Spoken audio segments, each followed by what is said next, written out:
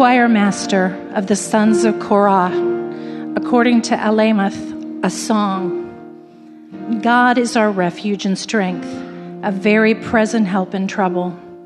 Therefore we will not fear, though the earth gives way, though the mountains be moved into the heart of the sea, though its waters roar and foam, though the mountains tremble at its swelling.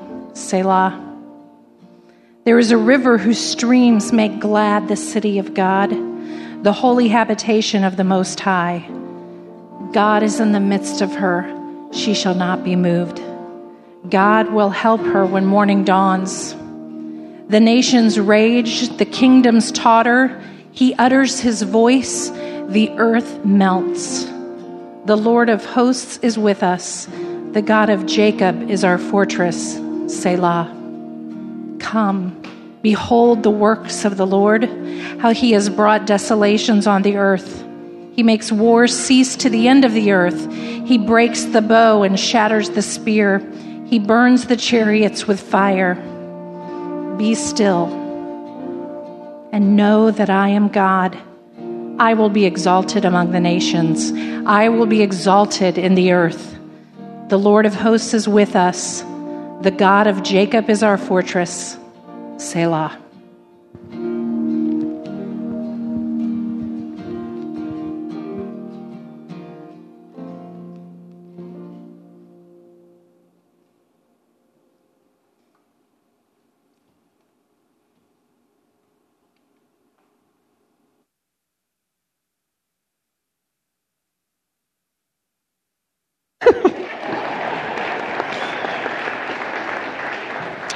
I feel like I need a pipe and an ascot and a monocle.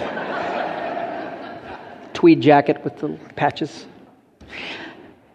Hi, everybody. My name is Matt. I'm one of the pastors here, and I had a knee replacement a little while back. And hi, Facebook. I hope my slip isn't showing or whatever. Do you even know what a slip is? How old do you have to be to know what a slip is? Like over 50. So I'm going to talk about my knee surgery in just a second, but I wanted to say that I am...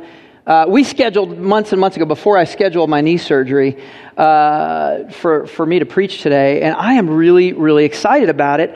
I wish you all had the benefit that we have of working up to messages, where we're working behind the scenes and planning and thinking about music, and it's one of the reasons I really encourage you to do your personal worship every week, because it's like the Holy Spirit and you and us and His Word get in this conversation that culminates in a day. And so I'm really excited about this because I just had this amazing sense of peace. It's like the Lord is saying, this is a day for breakthroughs for people in this church.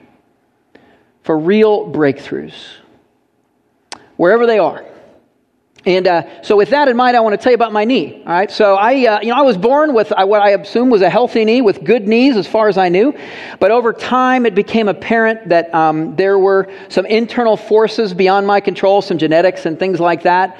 My dad and my grandma had horrible knees, mixed together with a lot of sports and habits and injuries and things like that, that caused my knees to deteriorate to a point that I could not keep them healthy enough to function by ordinary means.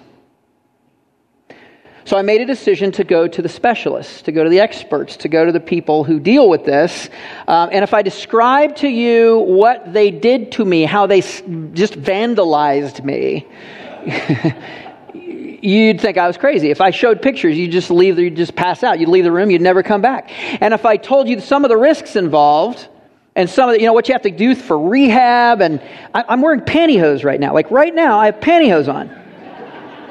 So that I don't get blood clots. Right? And I haven't taken a shower for 2 weeks. 2 weeks. Keep your perimeter is what I'm saying. Because I could get an infection, and if you get a bad infection, they have to take it out. So there's all these things, and if you heard that, you might even question the wisdom of why I would do this at all. Right? So why did I do it? Well, I did it for 3 reasons. The first reason is that I wanted to be productive. I wanted to be fruitful. I was made for that.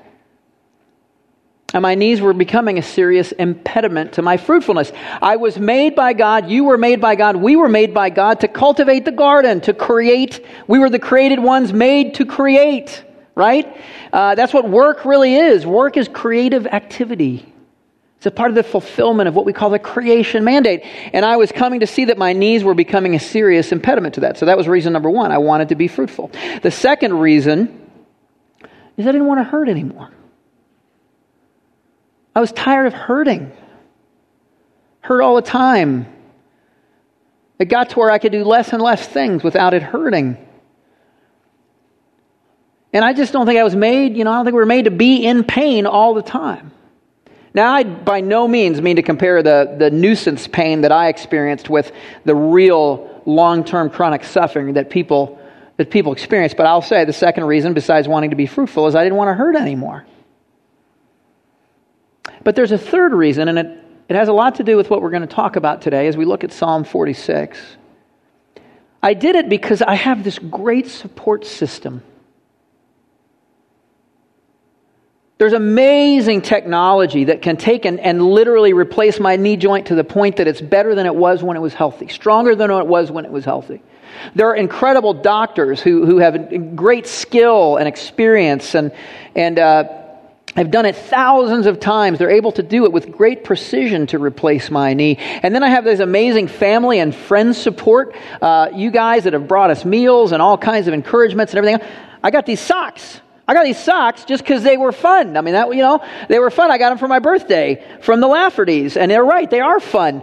Just things that would encourage me, put wind in my sails, and also just be there materially, physically, to help me through it. So I had this great support. And then, finally, I have this amazing immune system that God has given me, the incredible ability that my body has to heal.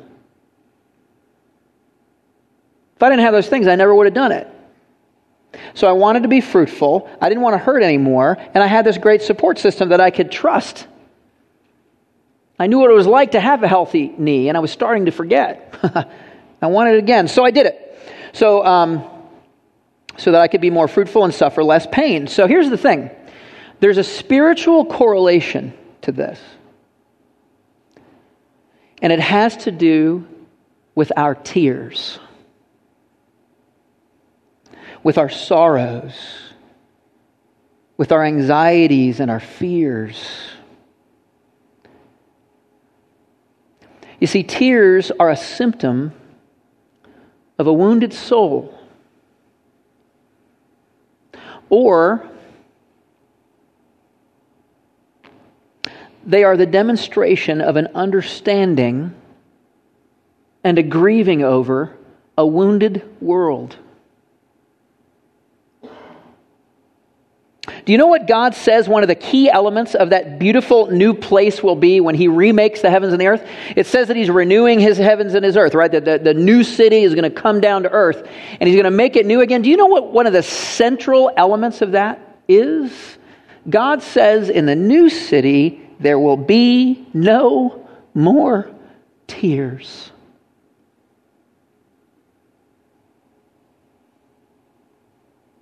We were made for peace. We were made for joy. We were made for flourishing of body and of mind and soul in perfect fellowship with our God. And then the world broke. Sin entered, rebellion entered. We desired to be God for ourselves. And it disrupted our peace. And with it came tears. So what do we do with our tears? This is one of the reasons, by the way, that we entered into the study of the Psalms. Because the Psalms help us process our tears. If you've been going through them with us, you know that. We see in the Psalms that we don't stuff or ignore our tears or try to dismiss them with some spiritual platitudes, live in denial. That's what religious people tend to do. Quote you a Bible verse, it's all okay. We don't under-realize our emotions, but the other thing that we don't do at the same time is we don't languish in them either. We don't get paralyzed by them. We don't treat them like an abusive spouse. We don't get used to them. We don't let them become normal in our lives and leave us without hope. That's what the secular line of thinking can do sometimes. So what do we do with them? What do we learn from the Psalms? Well, the first thing we learn is to expect them. We expect our emotions. We expect our tears. The poet in Ecclesiastes, the one who wrote the book of Ecclesiastes, said, "He who increases knowledge increases sorrow." Why would that be? Well, because God does something in a broken world. In the book of Ezekiel, the prophet Ezekiel, God speaks through him and says, when he describes conversion to faith, here's how he describes it. He says, "I will give them one heart. A new spirit I will put within them. I will remove their heart of stone and give them a heart of flesh." When you walk with Jesus, your heart becomes more touchable.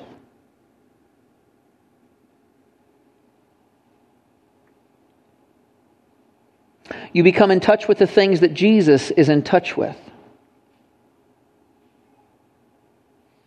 You come to see the world through Jesus' eyes. You weep for yourself and for the world the way He weeps. Tears are appropriate in a broken world. They're necessary. They're part of what brought God here. So the second thing you do, besides expecting your tears, is that you process them. You plant them for the purpose of redeeming things, healing and growing, better equipped for mission, for glorifying God and for enjoying Him. In Psalm 126, it says this, "Those who sow in tears shall reap with shouts of joy. He who goes out weeping, bearing the seed for sowing, shall come home with shouts of joy, bringing his sheaves, his harvest, with him." So what are we to do with our tears? We are to process our tears. We're to plant them. We're to process them with an end. It takes work. It takes cultivation. It takes effort and strain and sweat and pain to process our tears so that we can become mentally, spiritually, emotionally healthy for the task at hand. So let me step back for a second and say this with that in mind. And I want to say this with a little disclaimer. I don't want you to be discouraged by what I'm about to say if this is not how you feel as a Christian. But Christians should be the toughest, most resilient, most balanced, most peaceful, and productive people on the face of the earth. People of God should be the toughest, most resilient, most balanced, most peaceful, and productive people on the face of the earth. Why?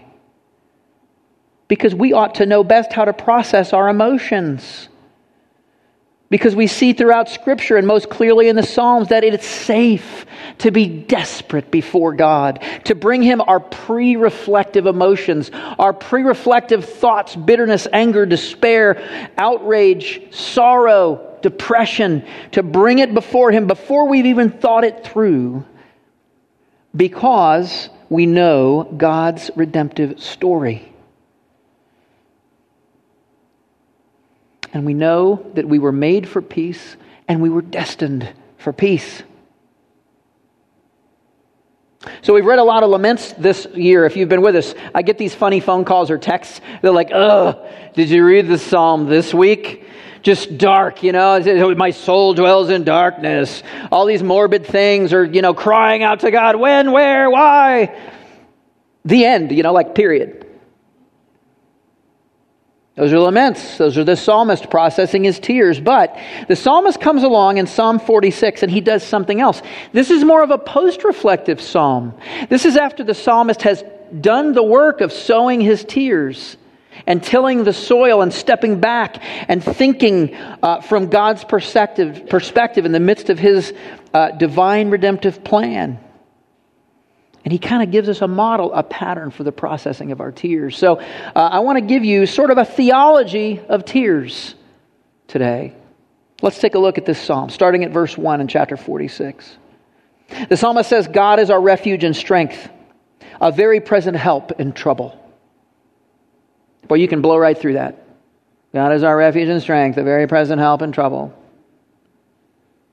Whoa.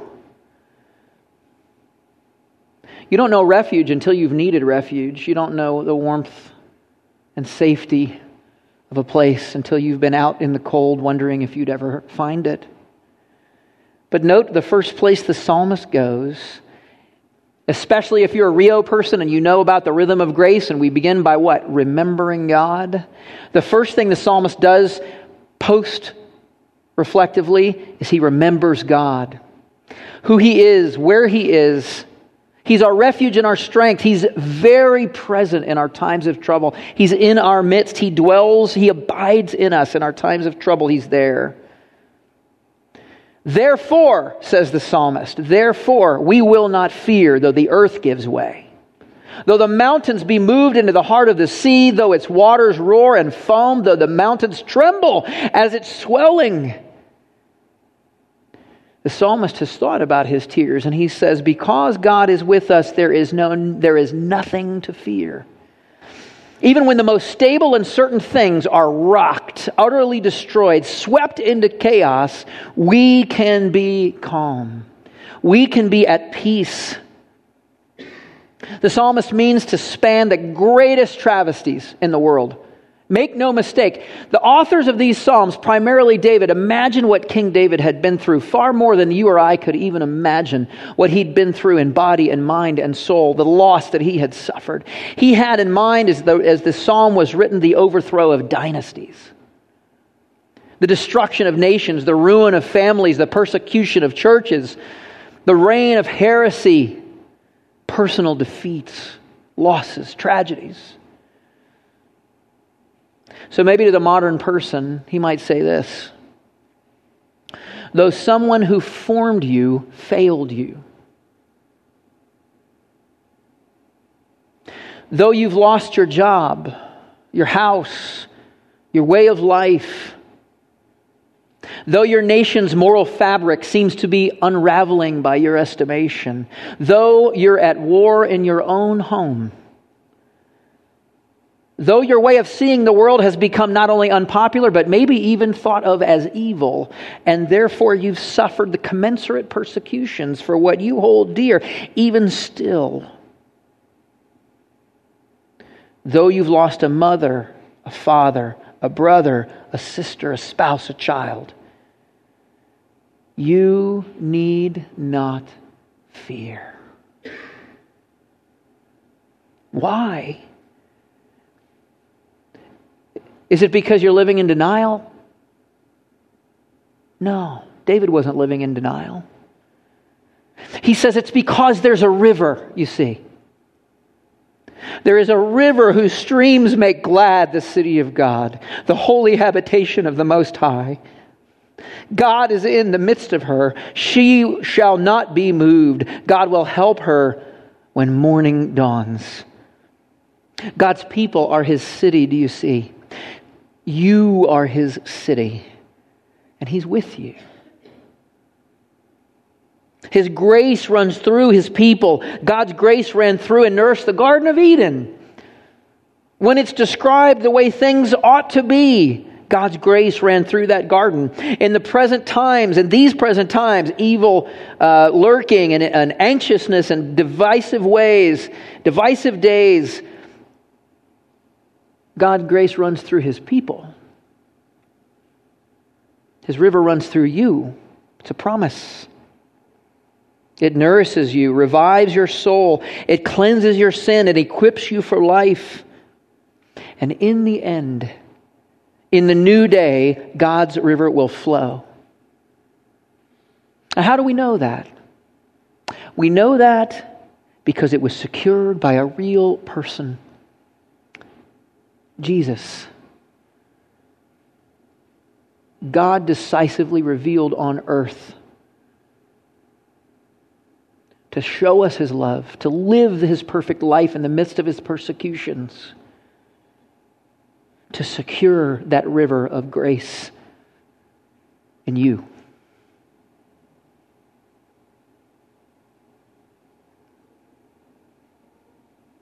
We know it because of Jesus. We can have confidence in it. Genesis chapter 2, the description of the way things ought to be. A river flowed out of Eden to water the garden. John chapter 7, in the midst of Christ's ministry, in the midst of his struggles and persecutions and sufferings, in the now and the not yet, Jesus says, whoever believes in me, out of his heart will flow rivers of living water. That means you. You're in the now and the not yet. That's accessible to you now. Revelation 22. In the end times, God describing what the new city will be like. Then the angel showed me the river of the water of life, bright as crystal, flowing from the throne of God and of the Lamb through the middle of the street of the city. You see, throughout his redemptive story, God leaves us with this beautiful picture of his peaceful presence in the midst of all of our circumstances. He shows us we were made for peace. We were made to flourish. And by his grace, our faith in him guarantees this future hope that we'll have peace again. The nations rage, the kingdoms totter. He utters his voice, the earth melts. The Lord of hosts is with us. The God of Jacob is our fortress. Charles Spurgeon, the great preacher, says, he is under siege with us. If you feel like in your life you are under siege from the outside, people leaning into you, people and circumstances after you, closing in on you, the Scriptures teach that God has joined you in your city, and he's besieged with you. Come, behold the works of the Lord, how he has brought desolations on the earth. Spurgeon again, he desolates the desolators. He's not a warmonger, but you think there's somebody in this world who has too much control, too much power. You think evil continues to reign. What we know from God's redemptive story is that God will desolate the desolators. He makes wars cease to the end of the earth. He breaks the bow and shatters the spear. He burns the chariots with fire. It's not just that God wants to fight. It's that God is bigger than all of that. It's that God will bring war to an end. He'll bring war in your soul, war in your addictive or depressive struggle, war in your home, war in your job, war in this nation, in the world. He will bring it to an end, and he will ultimately usher in peace. That is his aim. So God not only has the heart, but the power to fulfill his promise, to complete his story of redemption. And so, the psalmist says, be still. The reflective psalmist who's now had time to plant and cultivate his emotions, think them through, imagine them from God's perspective, says, set down your fears. Set down your sorrows. Set down today's problems and tomorrow's worries. Stop in the midst of your tears and remember, be still, my child, he says, and know that I am God. I will be exalted among the nations. I will be exalted in the earth. The Lord of hosts is with us. The God of Jacob is our fortress.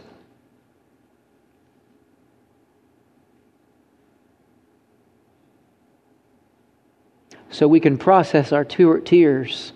We can endure. We can do more than survive. We can do more than just find peace.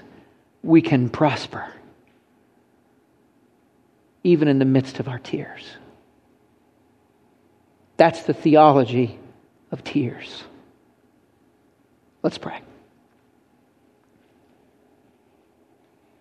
Lord God, we come to you in the silence of this place, from all different places on the spectrum. We come here, some of us fine, happy, full of joy, some of us in deep darkness and isolation, overwhelmed with fear, Some of us in the middle, just trying to sort some things out. We all come to you, though, needing to know how to process our struggles, our tears, our anxieties, learning how to plant them, cultivate them, fertilize and water them so that they grow into beautiful, redeemed things. Lord God, we praise you and we thank you for the gift that is your living water, the grace that flows through us, through your creation, that sustains us, that restrains evil even now, but whose end it will be to wash it away so that your garden might grow again in perfect peace and flourishing. We pray these things in Jesus' name. Amen. So we wanted to take a few minutes today. We also anticipated, before we ever did the Psalm study, that it would be a wonderful opportunity for us to really talk a little bit about a really relevant issue these days, and that is mental health. There's a lot of conversation, a lot of discussion, and sometimes controversy over mental health. We know that there's a lot of anxiety, there's a lot of depression, all kinds of clinical struggles out there, and we thought this would really be a great opportunity as we talk about processing emotions to talk about mental health as the church. And so I'm going to invite some guys up here. Come on up, and they're going to help me chat about this for a little bit. So these are my buddies. You guys know Ryan and Tom. Many of you probably know Don, an elder here, just moved up to West Palm, and God's going to get him for that. He's out of the will of the Lord. We proclaimed that. This is an intervention. And this is Dr. Heather Clark, Don's a psychologist, therapist, and so is Heather, a great dear friend of the church. And we brought them up here because we want to talk about some of these things. So here's the deal.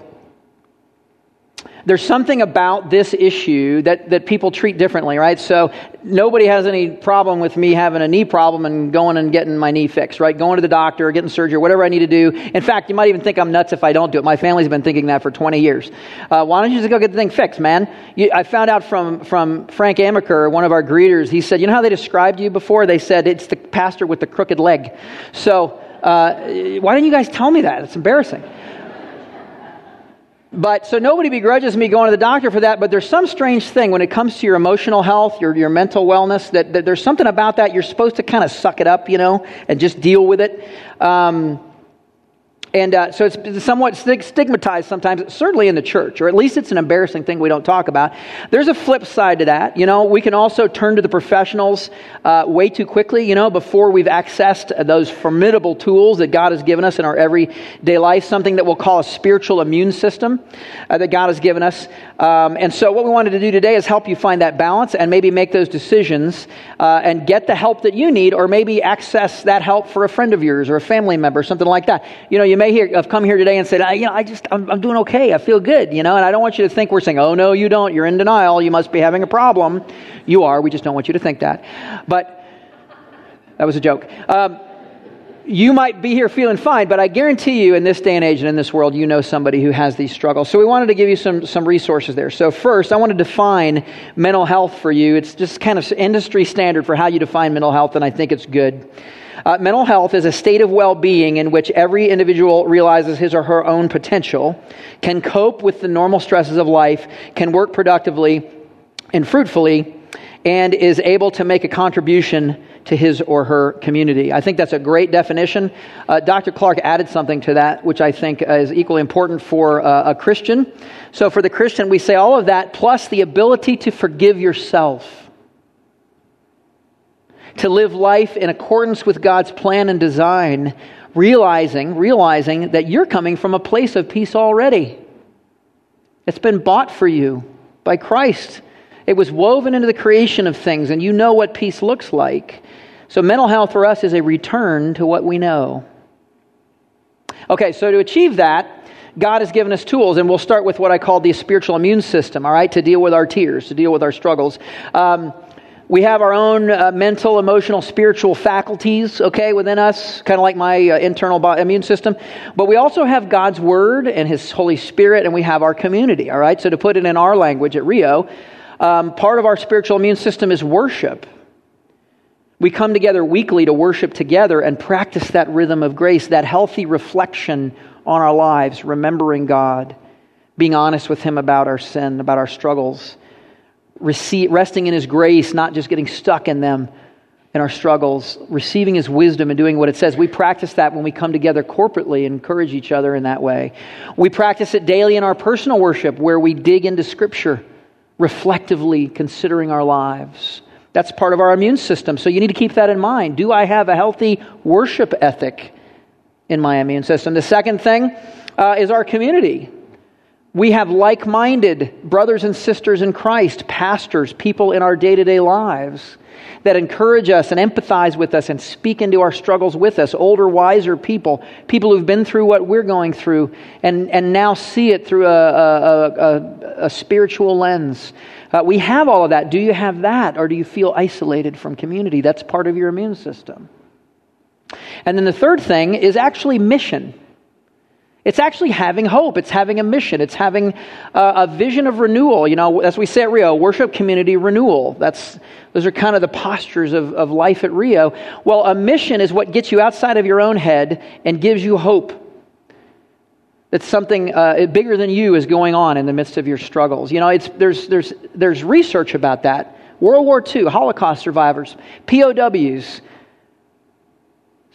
Very statistically significant improvement in people's survival rate if they had hope, if they had something to look to after their struggle.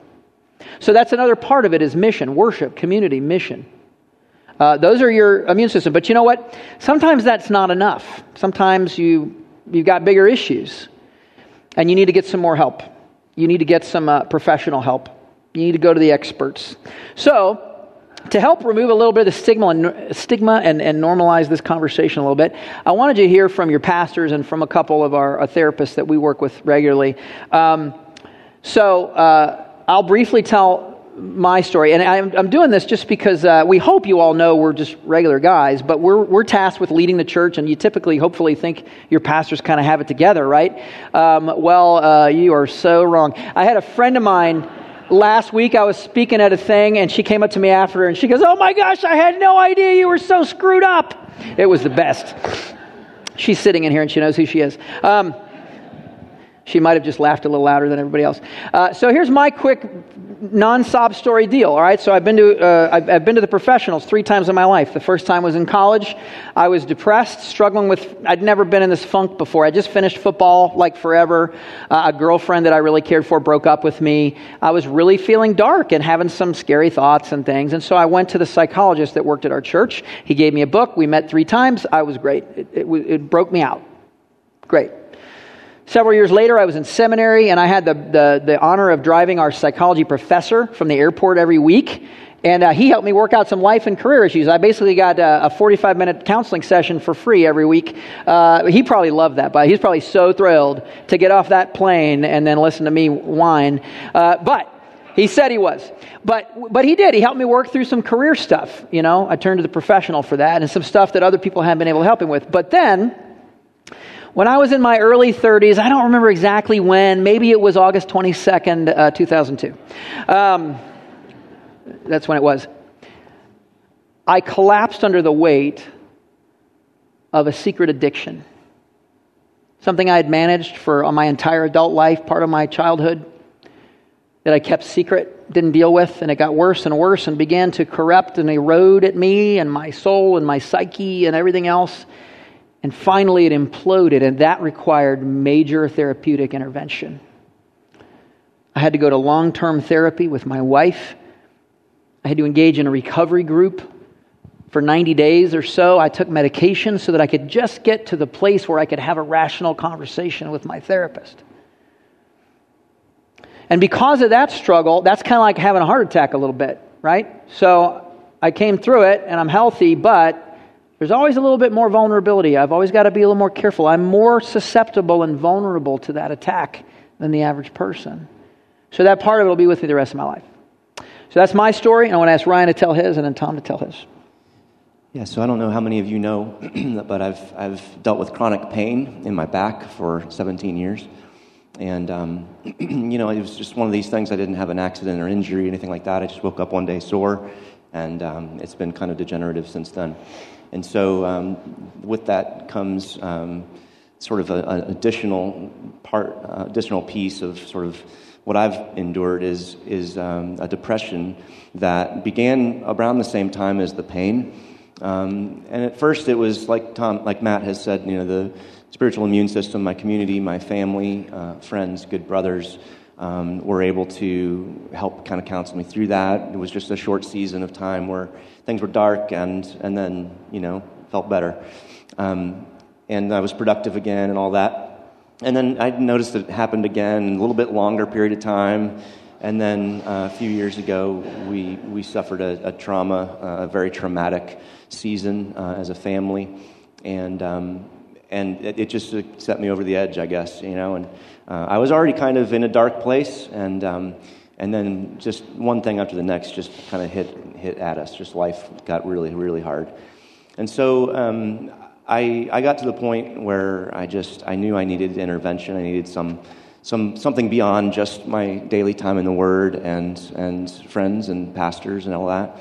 I think the stigma is especially, what's the word I'm trying to say? Very prevalent in ministry because, we feel like we're responsible in so many ways to have our stuff together, and so those pressures and things, I reached a point where I realized I took, I think, 5 Sundays off from here to just go and get some counseling, get some help. And so depression for me was sort of the cross, I guess, that I've been carrying. And with that, just chronic pain. I don't have much range of motion in my back. And those of you who have asked between services, I don't have a diagnosis for it. They suspect it might be ankylosing spondylitis, which is a degenerative arthritic disease in your spine that's not pretty. But in any case, that's sort of been my journey. And when I've had to, over time, just visit with different therapists, counselors, and things like that. Oh, I brought this book because if you're depressed or have been ever in a place of depression, you understand already that picking this book up and reading it would be like nearly impossible because you don't want to do anything when you're depressed, when you're really in a low place. But so I'm not recommending you just pick this up and say this is going to fix everything. I'm saying that this book is called Spurgeon's Sorrows, became for me a real beacon of hope. And this with a lot of counseling, talk therapy, also a different kind of therapy I've been going through. And the book, though, it helped me identify with some figures in history who have used in so many ways their depression, their disorders, their pains to actually accelerate their ministry and their work. And so Abraham Lincoln, for example, famously depressed. C.S. Lewis for a time. Beethoven, the great musician, with his pain and his depressive disorders. And for me, the pinnacle of them all, though, was Charles Spurgeon that Matt referenced earlier in his sermon. He called the Prince of all preachers, and he was just absolutely phenomenal with words. I encourage you to read anything that he's written. It's just brilliant. But this guy, actually, it's not written by Spurgeon. It's written by a guy who has studied him. And he takes just pieces of some conversations that Spurgeon had written out in letters, taken pieces of excerpts of sermons and things like that, and really just put it together in a way that just really spoke hope to me that, the Lord is doing something good in this, and that I'm able to empathize with people that suffer that way, for example. And so I really found a kindred spirit with Charles Spurgeon, and that in my case, was just a real help. So that's a piece of my story. Expand. Yeah. One of the things that I love about the book that Ryan just recommended is that if you're depressed or if you struggle with depression, and maybe you're married to somebody who doesn't and has never dealt with it, or you've got friends and they've never dealt, those people have no idea what you're going through, and you alone are aware of that, right? Like, so you'll say to them, you're trying to put into words this experience that you're having, and it's so frustrating because if you've never had the experience, you have no category by which to get it. Spurgeon does a terrific job, and these excerpts are really, really helpful in saying what you want to say. It's like you read it and you go, here, read this, because that's it. This guy is brilliant in the way that he describes what he's dealt with. My issue, Matt talked a little bit about addiction and Ryan about depression. My issue has been more one of anxiety, and I don't think I've made a secret of that. I I've not been this open yet, but that's going to change. Hi, Facebook. Yeah, that's right. Yeah, hey, Mom. She's probably watching. That's not a lie. But I've shared this with you. I'm a wound-up type person. I come from wound-up type people. And my immune system, spiritually speaking, was able to handle that, was able to manage that. I was doing okay, although in retrospect, I was not doing nearly as good as I think or thought at the time that I was doing. I've learned a lot. So my spiritual immune system was I was managing it and everyone else and everything else as a part of that just fine for the most part until about 5 or 6 months ago. And then not so much. That's when it became unmanageable for me for the first time. I remember sitting down with a guy and having breakfast with him, and he, I drank a cup of coffee before I left the house, and then I had more coffee at the restaurant because I was like really early because that's me, and then I had a little more, and anyway, the food arrived, and I looked at this guy. His name's Phil Letitia. I said, Phil, this is going to be really weird, man. I said, but I feel like I'm coming out of my skin, and I am walking out of this restaurant right now. And I just got up and left. He's like, oh, and he paid the bill, which Phil never does. Just know that. Bring your wallet. Hey, if you Phil. go to lunch with Phil, yeah. Okay, I'm just kind of kidding. I'm just kind of kidding. Okay, sort of kidding. But I was having a panic attack. I got in my car and I got onto 17th Street and I started heading for the bridge, and I looked and the big massive bridge was up, and I completely freaked out because I thought if I get stuck in traffic right now, it's not going to work well for me. I turned around, went through the neighborhood, and realized, okay, yeah, no, it's too much. My wife did a talk at Rio Women a couple of weeks ago, and I just stole the list of things that we had kind of been going through. So in addition to ministry, in addition to 4 kids, in the last year sort of leading up to the good grief, I can't handle this, we had 4 surgeries in our house, one of which cost us a driver, and that is a major bummer, man. Like as your kids get older and you have a bunch of them, you become an unpaid Uber driver, and it's awful. And you get a driver, and it's like, yes, thank you, Jesus. And then you lose that driver, and it's not a good day. We had 3 deaths in our extended family. We had 3 church members here at this church at the end of last year and the beginning of this year that we just desperately love. Very, very hard.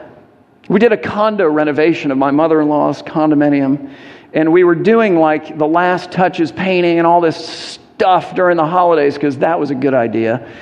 We moved someone in or out of our house or her condo 7 times in 1 year.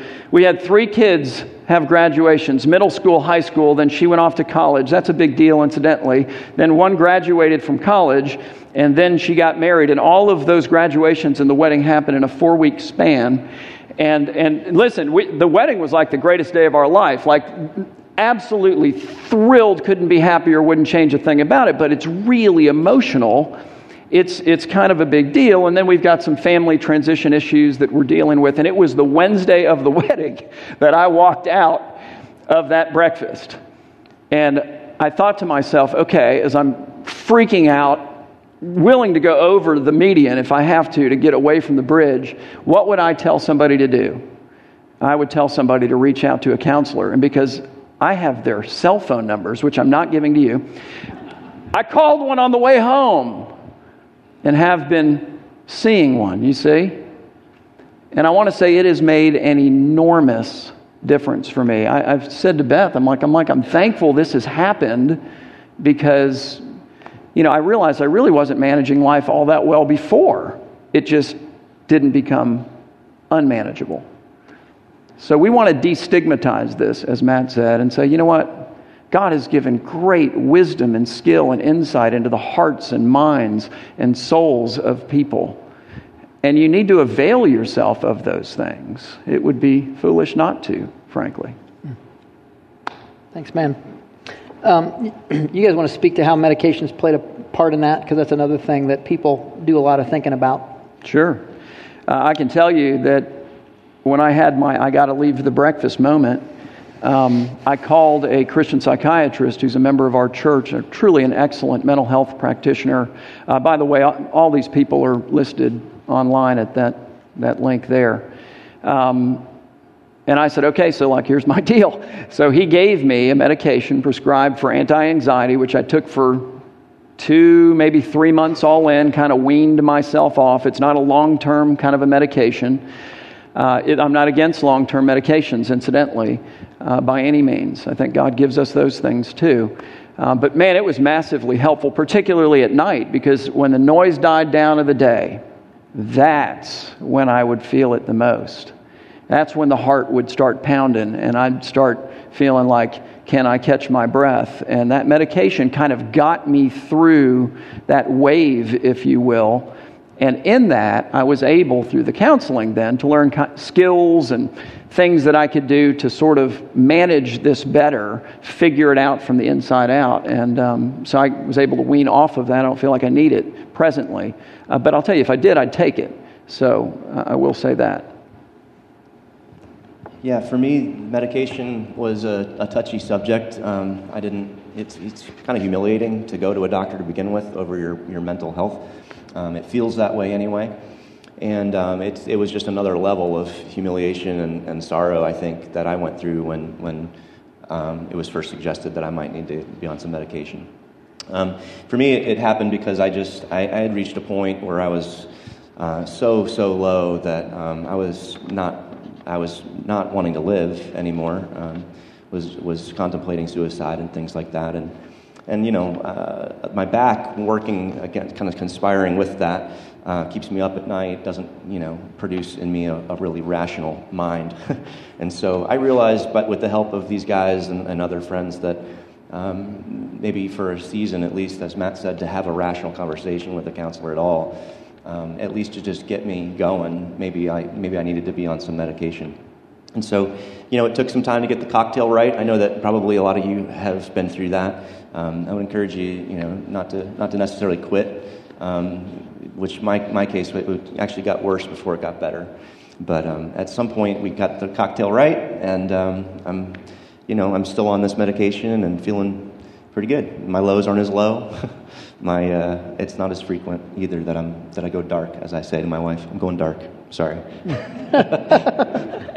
Well, thank you guys, and we've kind of been in the weeds of this together over the last several years, and I can say these guys are a critical part of my immune system as well, and so it's just an honor to be up here and kind of see you guys share your stories, knowing what the Lord has done. And so the last thing I want to do is have these guys just share their passion for this as Christians who've become therapists. And we'll start with you, Heather. I'd be happy to, but first, I know you are used to your pastors being leaders. And today, I think we should applaud that they just led with incredible transparency.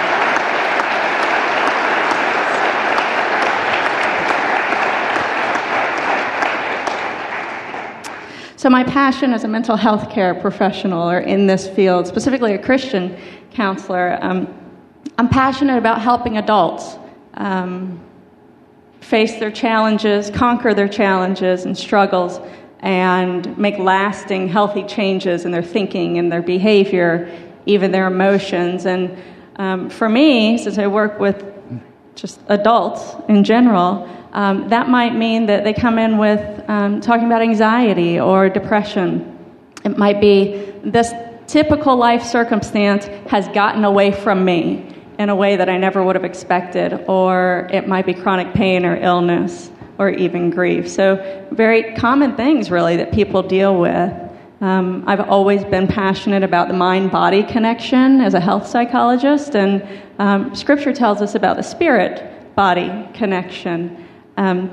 So in Christian counseling, we get the opportunity to work with people and use God as our anchor for our hope, so that we can fix our mind on Him and His ways. Certainly there are behavioral strategies that they've mentioned that we want to utilize. There's the truths and science of psychology, but where the real change happens, and the thing that's just so exciting to get to witness, is this transformation that happens in the renewing of our mind, which is should be a very familiar phrase to all of us, the renewal of our mind. And how we do that is we start to focus our thoughts, and whatever the circumstances, rather than on worldly perspectives, those same circumstances, focusing our thoughts on how God would have us to view it, how we can view God and how he views us even. What does Scripture have to say about it? And so when we do that, when we can change our behaviors and our thoughts to be healthy, then we can live with that more productive peace that Matt was talking about earlier. So that's why I do this, and that's why I am incredibly blessed to get to do this. Yeah, thank you. I think Heather and I here, we're both psychologists. We represent resources. We represent resources, whether it's through counseling, through psychologists, through psychiatrists, as Tom mentioned.